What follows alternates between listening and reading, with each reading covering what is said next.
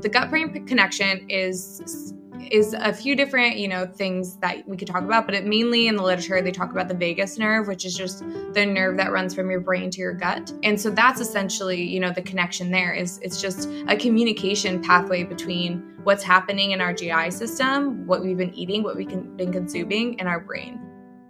Welcome back to another episode of Everyday Endorphins. This week's topic is really fascinating to me because I find that when I take note of the foods I'm consuming and the different types of food I'm eating, I start to notice how it can really have an impact on not only my physical health, but more so my mental health and how I'm feeling and my mood. Little did I know there was a term that describes the science behind how our food can impact our brain chemistry and our mental health, and that is nutritional psychiatry. I'm so thrilled to have Elizabeth Gunner come onto the podcast this week to talk all about what nutritional psychiatry is and what types of food we can eat to best support our gut-brain connection. Liz is a registered dietitian. She studied nutritional science at Cornell University, and she will be attending the School of Public Health at Harvard this coming fall. She has her own blog, she's a health and food equity advocate, and she's been featured on news channels like Fox to discuss all topics related to nutrition. Hopefully there's a lot you can take away from this episode, so I'm so excited for you all to hear it. But before we get into it, make sure to like, rate, and review this podcast on whichever listening platform you prefer. Another day is here, and you're ready for it. What to wear? Check. Breakfast, lunch, and dinner? Check. Planning for what's next and how to save for it? That's where Bank of America can help. For your financial to-dos, Bank of America has experts ready to help get you closer to your goals. Get started at one of our local financial centers or 24/7 in our mobile banking app. Find a location near you at bankofamerica.com/talktous. What would you like the power to do? Mobile banking requires downloading the app and is only available for select devices. Message and data rates may apply. Bank of America N.A., member FDIC. Hi, Elizabeth. Thank you so much for coming on to the podcast. Yeah, I'm so excited. Thanks for having me. I am so fascinated by the connection between our mental health and the food that we consume. And I did not know that there was a term that basically describes that relationship, which is called nutritional psychiatry. So I would love for you to start off by talking a little bit about what that term means, with your background in nutrition, being a registered dietitian, and now working at Cerebral. I know we've connected offline about this intricate connection between the foods we consume and how we feel. So I'd love for you to start off by just talking a little bit about that relationship and how this term nutritional psychiatry came to be. Yeah, nutritional psychiatry was new to me too. I think I found it out, a couple of years ago or something. And it got me really interested because I've had obviously my own mental health issues, struggles, trials, tribulations, like I feel like most people have. And being a registered dietitian, I'm inherently interested in nutrition and how that affects our body. But I think, recently the research and the literature has really been delving into how nutrients affect our brain and our brain chemistry. And so that's essentially what nutritional psychiatry is. It's how do the nutrients in our food affect the brain chemistry that is currently going on? And how can we help support a better and better functioning brain chemistry, depending on like what, mental health issue you're going through food. So, and it's a combination too. Like some people, with schizophrenia and different more severe mental illnesses definitely still need to medicate. But there's some illnesses that can benefit a lot from your nutrition, like anxiety, depression, things like that. And these are common mental illnesses that people experience, hundreds of millions of people are experiencing every single day. So that's essentially what it is. It's just nutrients and how it affects our brain. I think that's really fascinating. And especially when we look at certain mental illnesses like anxiety and depression, I know that when I'm feeling anxious, I tend to crave a lot of sugar and like sweets and dessert. And so I find myself constantly going to the freezer and looking for ice cream. Like that is my vice, or chocolate, or both. And then it's like when I'm constantly consuming these really sugary foods, I think in the moment it makes me feel really great, but then I start to feel really like not great about myself, and like I start to feel really heavy in my body and sluggish. And then because I start to feel that way and then I have this guilt, I'm like, oh, like I'm going to go reach back for more ice cream or chocolate or whatever the sugar craving may be. And it can be this really toxic cycle. And it's odd because you think, oh, if I'm going to like go and have these foods, it's actually going to make me feel better. So you feel like you're doing something quote unquote good for your mental health. But actually what's happening is that these types of foods that you're putting into your body already in a heightened state of stress and anxiety are actually worsening your mental health. So, and I think sugar in particular is really interesting too, because there's a lot of research out there about how sugar is even more addictive than cocaine, or maybe on par with cocaine. Yeah, there's this book that I just recently read that Cerebral actually provided for me, which was really nice. But it's called This Is Your Brain on Food, I believe. And this is like a Harvard trained, I think she went to Harvard Medical School for psychiatry, if I'm remembering correctly. And there's a quote in a book that I just sent to my pod at Cerebral yesterday, actually. So this is funny that we're having this conversation. But essentially the quote goes something like this. It says that when there's trauma and when there's angst and when there's, unbalance in your brain and it's essentially set on fire, all it wants is comfort in some form and quick, easy, simple carbs, quick comfort food that's just kind of easy to eat. Even snack foods, if you think of just something with minimal ease, is comforting. And actually, I was just speaking to a client today and I was like, I want you to try to dissect how that's serving you, because I feel like so many times we think, okay, I'm eating this and it's so bad for me and, I'm coping this way and blah, blah, blah. But you're doing it for a reason. You're doing it because this mentality of either eating a comfort food or for you, eating ice cream, chocolate, it's serving you in some way. So like, how is it serving you? Is it providing you comfort? Is it making you feel more secure? Like, what is that service? And can you get that service from another thing? Or do you want to keep getting it from, that coping mechanism that you're currently doing? And like, that's the beauty of life, is we have freedom of choice and we can change. So just kind of, diving into what's serving you, why am I doing what I'm doing, and slowing down and being more mindful of that, because I feel like we just live in autopilot 24/7. Totally. I completely agree. I feel like I'm always operating on autopilot, and that's horrible because all I do on this podcast is preach about being mindful and being in the present moment. And of course, it's so much harder to take your own advice, but I think it serves that we just need this constant reminder about how to tap back into the present moment. And I love that you brought up this concept around being more mindful, because I know there's this phrase around mindful eating, like mindful consumption. I'm sure you're familiar with that term, and I'd love for you to talk maybe a little bit more about like mindful practices around eating and how that can help you engage with foods that maybe people go to when seeking comfort in a healthier way. I like to think of mindful eating as just becoming fully attentive and aware with the food that you're eating. So whether that's a salad or a candy bar, it doesn't matter, as long as you're sitting with that food and you're fully attentive to it. So what does that mean? That means being fully attentive to the smell, the texture, if it's something that you can hold, the taste, of course, the aroma, the environment that you're in when you're doing, when you're eating whatever you're eating. And then also the taste as it changes. Like, how does the texture change when you bite into it versus when you chew it versus when you swallow it? Like, really immersing yourself in the experience of eating and allowing yourself the full pleasure of eating. So that's essentially what mindful eating is. It's taking a step back, it's slowing down, and it's paying attention to all the environmental and, cues and of food while eating. And essentially what that can do is a few different things. First, it helps you to be more satisfied with the food that you're eating, because if you're sitting down and you're eating, let's say, a dark chocolate bar or something, if you're really sitting there, I think of like a Dove commercial when the girl is like slowly eating the chocolate and making it look so good. That's kind of what it is. It's like you're sitting down, you're really immersing yourself in that experience, and you're like enjoying it. You're sitting there and you're enjoying whatever it is that you're eating, versus just like scarfing it down, not even remembering how many chocolate pieces you had, and turning on a Netflix show and not really even paying attention to it. Like, those are two totally different things.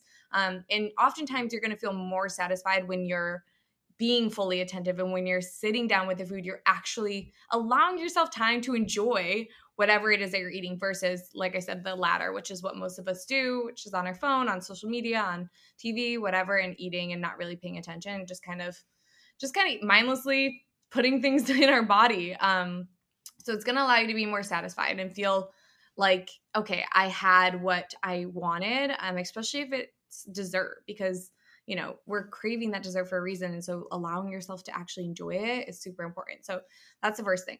Secondly, it allows us to, again, have that mindful practice. So almost like, you know, in yoga, meditation, we're sitting down and we're really paying attention to all the things, all the cues, and slowing down and being present in the moment instead of thinking of what you had yesterday and thinking of what your boss wants you to do today. And, you know, having the internal chatter, instead just quieting that and just living in the present and slowing down. So it allows you to form a mindfulness practice within everything that you do, whether that's meditation, yoga, or eating. So just kind of making it all kind of, you know, synchronized together. And then it also just helps you to form a healthier relationship with food, because you're sitting down, you're mindfully eating your food. Maybe you're even having it with friends. Maybe you're sitting down at a table with your friends and there's, I don't know, light music in the background and a candle burning, and you're having great conversation, you're laughing, and you're really, you know, present and attentive with your food and with the people around you. Like, that's such a more pleasurable experience in my mind than in my car, scarfing down a protein bar in traffic, having road rage. You know, like, those are just totally different eating environments and ways of looking at and consuming food. And one just seems a bit more like helpful for your overall mind and body versus the other, if that makes sense. That anecdote that you shared around just being in a car and like scarfing down a protein bar was so vivid in my mind, because it just reminded me of so many times when I was in college and I felt really rushed around dinner time in particular. Like, I didn't feel like I ever had time to sit down and just like fully enjoy my dinner because I had to rush to an event at night, or I had to go study, or I had to go to the gym, or I had to go home and shower and get ready for something else. Like, there was just always so many things happening, and it never really allowed me to like slow down and sit back and like enjoy the meals I was having.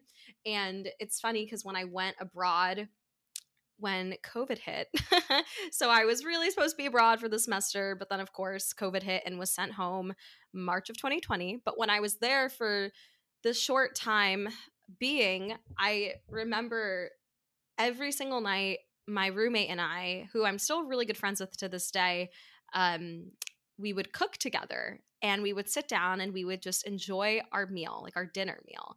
And it was such a nice change of pace from the semester prior, when I was like so stressed and doing a million different things, and like life was really hectic and I never really felt like I had the luxury to sit down and enjoy what I was eating.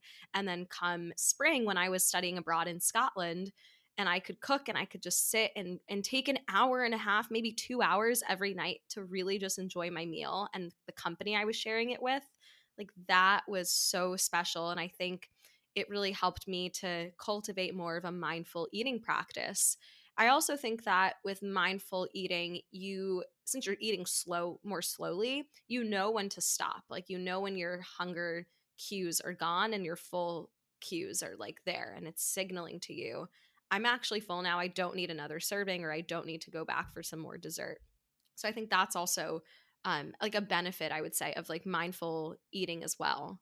No, I agree. It reminds me of a tool that we use sometimes in intuitive eating called the Hunger and Fullness Tracker or Hunger and Fullness Scale, where essentially it's just a scale, and 1 would be I'm starving, 10 or 5, whatever the scale's on, would mean I'm so stuffed I'm almost nauseated, and being in between that scale. So not getting way too hungry where you're, you know, starving and then you overconsume, but also not stuffing yourself so full every single time. Another thing I was going to ask you when you told that story is, did you notice better digestion and like less bloating? And what else did you notice when you were having that more mindful cooking practice with your roommate? That's a great question. To be honest, it's been now almost, I guess, 2 years since that semester. So I haven't really thought a lot about that time in a while, but I do think that my digestion was a bit better because I was just eating more slowly and I was actually sitting down to enjoy the food rather than just feeling rushed and scarfing it down. And also cooking definitely is a healthier option. And I definitely think that cooking more instead of eating out a ton helped with that. But I haven't thought about it really that recently. So I can't say for certain that my digestion was like completely on track. But I do think also it was definitely kind of like an adjustment. Like my body was adjusting to be in a different place and just being in a different environment. I also was like really sick on and off while I was abroad, which when I think about it now, I'm like, was this COVID? I don't know. It probably wasn't. Like, who knows? But I think a lot of changes were just happening in that time period. But in terms of like my digestion, I do think that by engaging with those more mindful eating practices, it did help like my body. So, and it, it's something maybe I could even try today or encourage my listeners to do is if you're like at home or you're in like a pretty stable and steady environment, maybe try doing this practice and see how your digestion changes. Cause I think, a lot of people also suffer from like IBS and other gut issues. And I think mindful eating could actually be a really simple and easy way to kind of help mitigate those issues that a lot of young people face. Definitely. And slowing down and chewing your food too can help with digestion. That's why I was asking about that. Because, yeah, I see a lot of people that implement mindful eating and they're like, wow, my digestion is so good. I'm not as bloated. I don't feel as nauseous after meals. Like, I feel so much better. And I'm like, yeah, because you're slowing down and you're chewing it and, you're being present. So it's as simple as that, which we often overlook, but it's a great reminder. I want to go a little bit back to this concept around like the foods that we consume and how that actually affects our mental health. Because when we think about eating with other people, it's an activity you can do with your loved ones, with your friends, and there's a lot of joy and pleasure and happiness that comes out of sharing a meal with someone that you care about. And I think that's where, these positive effects on our mental health can come into play when eating with other people. But with nutritional psychiatry, what's really interesting is that there's actual like certain foods that can turn on certain receptors in our body and in our brain and actually increase our levels of happiness and feelings of satisfaction just by the foods that we consume and what we choose to put into our body. And I know that there is a lot of literature around the gut-brain connection and how a lot of serotonin lies, like the production of serotonin lies in our gut. So with that being said, I'd love for you to talk a little bit more about like this gut-brain connection and then how nutritional psychiatry kind of comes into play there. Yeah, it's so crazy because our body is so connected. And I don't think that people realize that. Like what's happening in your toes even probably is somehow affecting your body. And I'm sure years down the line some literature will come out on that, So everything in your body is communicating and we're highly sophisticated in how we function. I think that people forget that sometimes. Like it's crazy. Even us talking right now is a huge, if I were to explain it scientifically, it would be like a long laundry list of reactions that might take me like 20 minutes to explain on how I'm even communicating with you. So there's a lot of different, complex systems that our body has, and some are not really that well understood even still. The gut-brain connection is a few different, things that we could talk about, but it mainly in the literature, they talk about the vagus nerve, which is just the nerve that runs from your brain to your gut. And essentially it's just a communication pathway. So different neurotransmitters from your gut will go up to your brain and say, hey, this is what's going on in your gut. In your brain, the different neurotransmitters will go down to your gut and say, hey, this is what's going on in your brain. So they communicate, and it makes sense. Like it makes sense that our body would communicate with each other and make sure everything's okay. And so that's essentially, the connection there is it's just a communication pathway between what's happening in our GI system, what we've been eating, what we've been consuming in our brain. And you can even think about things like hunger, for example. There's different hormones like ghrelin, leptin, these, different things that make us either feel hungry or make us feel full and satisfied. And these hormones are produced, with the communication of our gut, with our brain. Like how would our brain know to say, hey, stop eating, or hey, I'm hungry, if it didn't have any communication with our gut and our stomach and things like that. And then, for serotonin, the literature is a little bit sparse with that. Definitely there is a lot of serotonin produced in your gut. how much of it is utilized in the brain, I think is a little bit unclear, at least from what I've seen. And this has been a few months since I've looked into the literature. So you know how science is, it's always changing, which is a good thing. But that doesn't mean that even if there's none of the serotonin in your gut is utilized in your brain, that doesn't mean that it doesn't have another purpose. Like maybe the purpose is even bigger than bringing serotonin to your brain. I don't know. But yeah, so how can we keep a healthy gut is really what people should be focusing on. And I think that recent years, the gut brain connection and healthy gut has been way more trendy and cool, which is awesome. But essentially, it's all the things you typically hear. So it's whole foods, plant-based foods with tons of fiber, and fiber kind of acts like a broom, sweeping out all the stuff in your gut and getting it out when it needs to be out, keeping you regular, things like that. And then also it has a ton of nutrients, which also serve with a ton of different metabolic reactions within your body, from anything from like creating ATP energy to like, having a muscle contraction to providing, I don't know, glucose for your brain to think and talk, things like that. So just really important things, living life. So having a healthy gut that can actually process those nutrients and distribute them is important. So just focusing on more whole plant-based foods, lean proteins, really important. A few key nutrients that I was looking into was omega-3 fatty acids. So these are anti-inflammatory. So there's a ton of different kinds of fats. There's pro-inflammatory fatty acids, omega-6, and there's anti-inflammatory fatty acids, omega-3. We need both of them. So it's not that inflammation is bad. Inflammation is good, actually, to some extent. But we're just getting way too much omega-6 versus omega-3. And really what the literature seems to be indicating is that it's the ratio that matters. So the ratio of omega-3 to omega-6. We actually need more omega-6 in the ratio than omega-3, but right now our ratio is way off. I think it's supposed to be, don't quote me, but I think right now it's like 26-1 when it should be like 3-1 or something. So 26 omega-6 versus 1 omega-3 when it should be really 3 or something omega-6 to 1 omega-3. Now, again, this has been since 2018, since I've been in college, so I think that's what the ratio was, but definitely fact check me on that. But the narrative still stands, is that we're getting just too much inflammation. So consuming more anti-inflammatory stuff could help too. And when we think about omega-3, I immediately think of like salmon, for example. Are there any other specific foods that have a ton of omega-3 that are really good for us to consume, that are anti-inflammatory and getting the right fatty acids in our body? Salmon is 100% one of the best sources of omega-3. Any oily fish, really. So could even be tuna as well. So salmon, tuna. People that have plant-based diets that don't consume seafood can consume things like flax seeds, chia seeds, pumpkin seeds, walnuts. So, the nuts and seeds, anything that you think is like fatty, that, has that more omega-3 substance in it would be beneficial. So even if you don't want to consume salmon or you don't like salmon, you can get it from other sources. You can also take an omega-3 supplement if you don't like any of those options.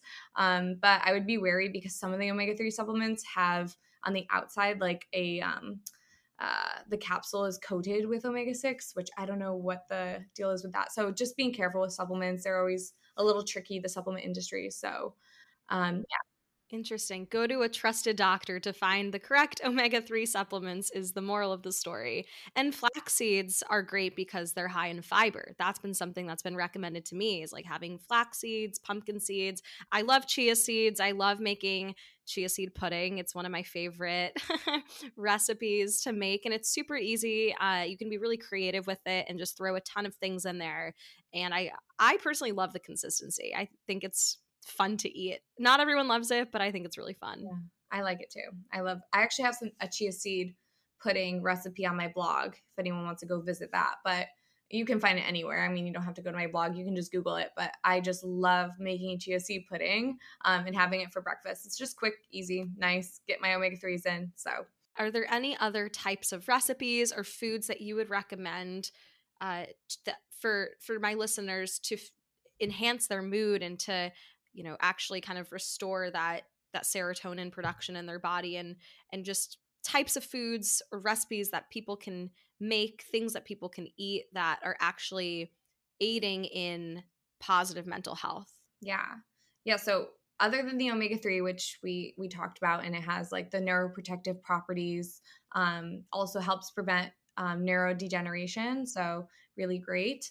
Other things, it just depends on what kind of mental thing you're going through. For stress, for example, maybe you want to amp up on the antioxidants, which antioxidants help to fight these things called free radicals, which help stress out our bodies even more.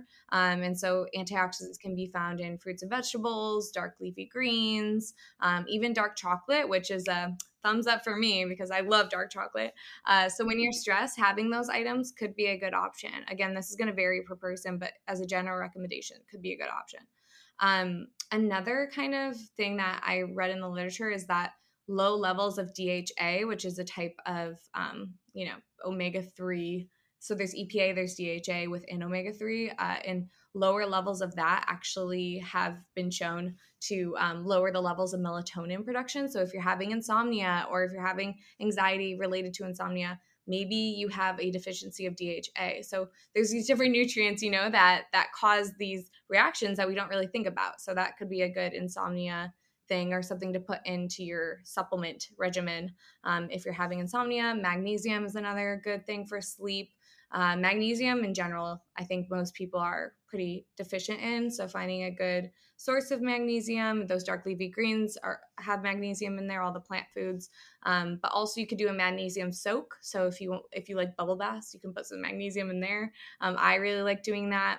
Where can you buy like a magnesium soak salts or whatever they are? Because that sounds great. I'm going to shout out one of my friends. Her name's April Disher. She has a podcast called Better Health, and she had a person on who makes her own magnesium salt or soak. And she explains she's like the magnesium guru. I think she lives in Colorado, but she has her own brand of magnesium. I actually haven't tried it yet, but April has tried it, and she's like, I felt so much more relaxed and I slept better afterwards. So I almost think of it, I haven't done it, but I've almost think of it as, I don't know if you've ever been in like one of those float tanks, but I absolutely love them. I love float tanks. I went a few times in college and it oh my God, at first it's a little scary because it's sensory deprivation, right? You're like in this pod, it's pitch black, you can't see anything, you can't hear anything, you're like in an enclosed space and you feel like you're gonna, I don't know, like it's a very uncomfortable sensation at first, especially because it's so salty, you're just able to float. And normally like you don't want to put your head back in the water because you think you may drown, but you can because it's so salty. But it is such a powerful practice and really restorative for your body, helps ease anxiety. I stand by floats. I love it, and I haven't done it in a while, and I need to get back. Okay, let's do it next time I'm in New York. There's this place in Brooklyn that I absolutely love. And I think I have a discount there right now because I went so many times and they were like, here's a discount. I'm like, thanks. But that's kind of what I imagine it as like once I do a float, I sleep like a baby. Like I go home and I pass out. I always do it in the evening. And it really helps with my anxiety as well. So kind of think of it as like one of those types of things where you put it in your bath, maybe at night, and it helps you to fall asleep and, stay asleep at night. Again, I haven't done it yet, but just, from what I've heard, it seems to be something that's helpful. Another vitamin that we mostly are all deficient in, especially if you're near New York or, those, non-sunny regions, is vitamin D. So vitamin D, obviously we do get through direct sunlight, but it's also in foods. So salmon is a good source of vitamin D again. So I guess, that's a reoccurring theme here. But there's other foods that have it too. There's fortified foods that have vitamin D, things like that. And you can take a vitamin D supplement. I take one in the winters. So that is a supplement that I would probably just recommend, especially in the winter time. Egg yolks are another form of vitamin D, and mushrooms, by the way. And mushrooms also have selenium, and so do Brazil nuts, yes, which is another nutrient that helps with our mental well-being, helps to, sleep better, function better, decrease our stress, things like that. And then other than that, as far as like the foods go, the last thing I did want to mention is fermented foods. So these have been up and coming, have been cool. I feel like in trendy nowadays with our kimchi and our salads and sauerkraut. I've always been a huge sauerkraut fan myself.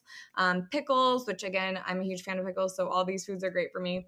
Kefir, anything fermented can really help with your gut, but also just help with that, replenishing your gut with those good, healthy microbes. And then the prebiotics from the fibers that you're eating are going to help those microbes to grow and stay healthy and have something to eat. So just having all of those components and really having a more healthful, eating habit that you actually enjoy eating too, that's key so that you'll stick with it, can help with anxiety, depression, insomnia, and all these different mental health issues that we've been seeing recently. What I find really fascinating is two things. Firstly, the fact that our food and like what we consume can really affect so many different pillars of mental health. Like you were mentioning, sleep, anxiety, our energy levels, our alertness levels. Like it's not just how our food affects our focus. Like it can affect so many other things, and sleep is incredibly important, just because it's such a restorative process. So I find that to be really fascinating. And then also, just in this conversation, like I didn't know that salmon also had high levels of vitamin D. Like I always thought it just was, very saturated with omega-3, which is great, but it never fails to amaze me how so many different types of foods, especially plant-based ones, contain so many different types of nutrients and vitamins, and it's kind of like you're killing 20 birds with one stone by eating these different types of foods, because they're so rich in just nutrients that are good for your body. And I'm wondering, how can people take this information and actually use it to their advantage? Are there certain steps that people can take after hearing all of this and understanding all the different nutrients that are present in these different foods, and take this information and then actually apply it to their lives and use food more as like fuel for them and actually as medicine than just something that you mindlessly grab and consume and then continue on with your life? I think that people can do a few things. I think when they're listening to this, a few different things will probably pop up for them. Like they might say, oh, I do that. I shove down a protein bar in my car, whatever. So I think just being aware of yourself, what you do, what you could maybe work on, what you want to improve. So that's the first step in anything, is just gaining more self-awareness. Secondly is thinking of foods that you actually enjoy consuming, that you think, or that you haven't tried before and that you want to try, and making an active effort to go out to try those foods, build that plate for yourself. Cute little trick that people can do is just kind of look at their plate and see, like, is it a rainbow? Do I see so many different colors of different vegetables and, different proteins? Like, am I switching up my protein sources, my vegetable sources, and getting all the variety of colors in my diet? Or am I sticking with the same things over and over and over? If you're sticking with the same things over and over and over, you're most likely missing out on a lot of the micronutrients in the different plant foods and even different lean meats, fats, things like that. So just kind of, taking the inventory of what you're eating and then being able to, adjust it accordingly. And I think that can be hard, especially when people are busy, and it can be overwhelming. And that's why, like, speaking with a dietitian is a really good place to start, where they can give you small, manageable goals to achieve and work with you step by step, maybe even give you a meal plan to really get you on track and to, take all of that time that you would have to think into things away. But for those that can't afford a dietitian or that don't have time or whatever the barrier is for them, just kind of taking inventory of what they're eating and then trying to get more variety in their diet, I think is really important. So that's the first thing. And then just switching up everything. So if you always eat chicken, for example, maybe try salmon, shrimp, lentils. Beans are another thing that's great for mental health, by the way. Any sort of beans, lentils, maybe putting those in your diet sometime and exposing yourself to some of the micronutrients and different fibers that are in those. So just always kind of switching it up. If you always have arugula, maybe try spinach and kale and romaine. If you always have red bell peppers, maybe try orange and green and yellow bell peppers. So the different colors, the different things, those are important because different colors are going to indicate different micronutrients. And that's what really makes them have that color. So like there's anthocyanins, those are like more purple and blue. There's tomatoes have really good like prostate cancer antioxidant. And I'm blanking on the name. It starts with an L. But yeah, the point is that every single food has a different micronutrient profile that's going to help you in different ways. And I like how you mentioned, Stella, that this seems like it can apply to many different things, and it can. And that's a good thing, is that like eating a whole food, plant-based diet can help you with so many different things, whether it's increased mental well-being and, helping yourself mentally, or if it's, getting your body to, I don't know, fight off certain disease or whatever like it can be applied to so many different things. It's really just making yourself more healthful. But I think when it comes to mental health, definitely, looking at the diet and looking at what you're eating is important, but then also doing those lifestyle things.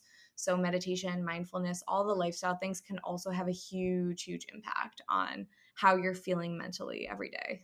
I agree. And I think if you approach these different practices simultaneously, like alongside each other, you'll kind of get the most bang for your buck. Like I think you'll start to yield the most positive results when you're making these different food changes alongside trying to create a more consistent meditation or mindfulness practice. Like if you're kind of doing these things alongside together, I think that's what can really help improve your mental functioning, your cognitive functioning, your sense of well-being. And again, of course, like you mentioned earlier, there are certain mental illnesses, like maybe schizophrenia or personality disorders or bipolar, like things that maybe are more intense on like the mental health spectrum that you may need to seek like specific medication for. Even depression and anxiety, if you're medicated for that, these are still things that you can control and incorporate alongside that form of treatment. And I think that's kind of empowering at the end of the day, because you have the choice to make these healthier lifestyle decisions, and you can control what you put into your body. So might as well actually, take an active role in that and fuel yourself with nutrients and vitamins that are actually going to make you strong and healthy and increase your longevity. So that's why I think this field is really fascinating. And as someone who is a registered dietitian, do you see the nutrition field kind of moving more towards this shift in discussing nutritional psychiatry and discussing, how our food really does impact our mental health? I hope so, because I think that there's a lot to be discovered. There's a lot to learn. There's a lot to, do research on. And for me as, kind of a science nerd, that's really exciting. And it can help people, like at the end of the day, implementing some of these things can really, really help. So I definitely see it in inwards, upwards motion of nutritional psychiatry, especially with people becoming more vulnerable and more willing to say, hey, I see a therapist. Hey, I have mental health issues, and just willing to, have that open dialogue about it. I think they're more willing to reach out, and they're more willing to look into these different alternative ways of, treating themselves and helping their mental well-being and just their overall body's well-being, physically, mentally, emotionally, spiritually. There's so many different ways that we can define well-being, but really taking care of all of those tenets that surround our well-being, I think, is definitely going to be an upwards trend. If not, it already is. I mean, even with COVID and everything, that's been highlighting. That's one of the silver linings within COVID, is that it did highlight the importance of our health, from the beginning and preventing things. What preventative medicine, that's a huge thing that I've been learning for years and years and years. And I'm like, I love preventative medicine, but then it's hard to get people to get on board with that, because they're like, I don't have an illness to take care of. Why do I need to prevent it? And it's like, well, because there's a potential that you could get this in the future. Not saying that you will, but just being more preventative about, what might happen in the future, what you're predisposed to, things like that. And I think we like short-term gratification, and we don't like to do things for the long term. And I think that that's shifting a little bit too. So that's nice. I can totally relate to that sentiment around short-term gratification. I've talked a lot actually about this concept of delayed gratification with a friend, and how it's really difficult to make choices in the present so that you'll benefit in the future, because that's the harder option. The easier option is just succumbing to what's quick and easy and feels good in the moment. But it's exciting to see kind of this trend towards opening up that conversation around how food affects our mental health and how we can actually take the learnings away from nutritional psychiatry and apply it into our own life. And something that also just really is interesting to me is how so many diseases that we have present day are come out of lifestyle choices. Like so many illnesses are lifestyle diseases, and so many of these diseases that we face can be prevented, like you mentioned. Like it is important to be proactive and not necessarily reactive when situations arise. And so, I think it's like, what can we do to be our healthiest selves every single day? Like, what are small actions we can take every day to be as healthy as possible, however you define health to be? And like you mentioned earlier, I think there's tons of different definitions around well-being and wellness. And especially as someone who is in the field of being a dietitian, how has your perception and definition of well-being and health evolved over time? Oof, that's a great question because it's definitely evolved. I think when I first started getting into nutrition, I thought health was, eating whole foods only and almost like clean eating. I would say I was like on board with that. No processed foods, nothing like that, like totally against that. And then it evolved into more of a less boundaries around food, not thinking of food as good and bad, think of everything as neutral, and more of the like mental and psychiatry around food, like social behavioral determinants and things like that, around food and eating and our food systems, like just bigger picture than just, so small scale that I was thinking in the beginning. I think that it also has changed as far as health and well-being for me on a spiritual level as well, for sure. Like implementing things like meditation, yoga, I believe in God. So things like praying, things like that.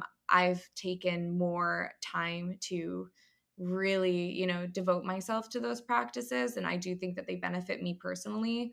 And for everybody, I think that's a little bit different. For some people, I don't know if it will help them. So just kind of taking what helps you and leaving what doesn't. And thinking of health as holistic and not thinking of it as select moments in time. Like if you eat an ice cream, that's not the end of everything. It's okay. Like we should eat ice cream, in my opinion. I think it's okay, and that you should allow yourself to have different foods. If you're having that over and over again on a daily basis and you're doing it from a place of self-hatred and coping, then maybe you should rethink that action, and maybe you should unravel why that's helping you in that way, and if you could potentially shift it towards a healthier habit.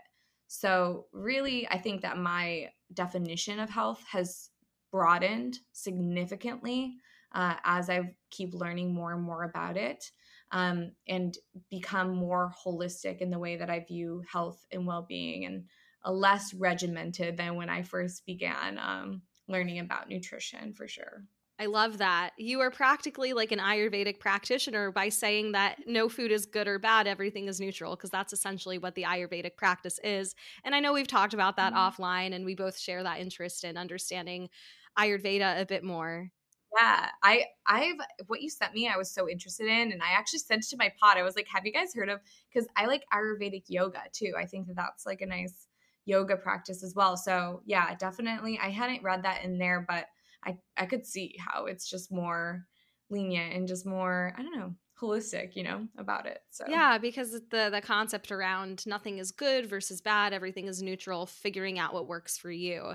And I think it also kind of taps into this trend now of personalized wellness, because people want things that are personalized to them and customized to them. And it also makes sense because health is not a one-size-fits-all equation. What works for you might be someone else's poison, and vice versa. So it's really about finding that intuition and awareness and leaning into that and accepting that.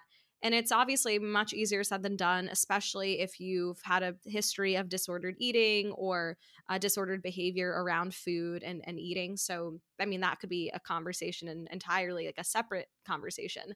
But I am so happy to hear that your perception of health has kind of evolved in this way, and that it's always ever changing, because that's something I truly believe as well. And it's a message I want to promote on this platform, is giving my listeners a chance to feel empowered to have the ability to take care of themselves and get excited in doing so, because there's so many different ways, from nutritional psychiatry to developing a different habit and to letting go of an old habit. Like, there's so many different ways to bolster your own sense of health and well-being and happiness. And tying into happiness, which is the theme of this podcast, my final question to you, Elizabeth, is what is something that brings you a bit of endorphins every day? I am a creative soul, like from the get. So anything creative, like definitely, I love art. I'm in Miami right now and they have great art districts and just art in general. So I've been enjoying that. Even, the graffiti and murals, I love just like I could stare at them forever. I also love painting and drawing. I love fashion. I love textiles, interior design. I like singing, playing guitar, like anything like that. So anything creative, 100% brings me endorphin. And then I would say other than that, it's just all that self-care stuff. So whether that's enjoying company with friends, my inner circle is really supportive and just amazing people that I love to talk to. So that really brings me a lot of joy and happiness. And people that, motivate me to do better and to be better and to, have awesome stimulating conversations like the one that we're having today. Just different things like that. I think bring me endorphins. And then there's the little things too, essential oils. I like red light therapy, float tanks, meditation. I know there's so many cool things out there that that falls under wellness and self-care, so many cool practices to try out. But I agree with you, like tapping into that creativity and surrounding yourself with people that uplift you and inspire you, that is the ultimate source of endorphins and joy and happiness. I would agree. Yep. That's the endorphin. I don't even know. Steroid endorphin. Yeah, the endorphin high. You got the endorphin high. Well, thank you so much, Elizabeth. It's been a pleasure having you on the podcast. Where can my followers find you on social media? So you can follow me. My personal Instagram is Elizabeth Gunner, and then my nutrition one is at the Biodiversity Diet. If you go to www.elizabethgunner.com, you can find everything there. So just go there if you want to find me. Amazing. Thank you so much. Of course. Thank you.